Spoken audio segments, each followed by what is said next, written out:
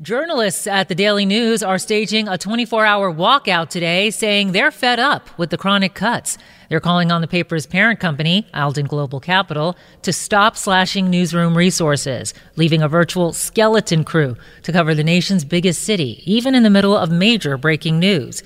Daily News photo editor Michael Sheridan spoke to 1010 Wins. Treat us like, human beings. Treat us like people who are trying to do their best under all the circumstances to cover the city, cover their beats, and do their job.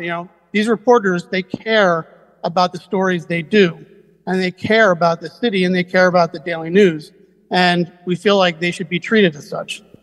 During the walkout, Daily News employees are calling on New Yorkers not to click on the paper's website today, saying to do so would be the same as crossing a picket line. There's been no comment from Alden Global. T-Mobile has invested billions to light up America's largest 5G network, from big cities to small towns, including right here in yours. And great coverage is just the beginning. Right now, families and small businesses can save up to 20% versus AT&T and Verizon when they switch. Visit your local T-Mobile store today.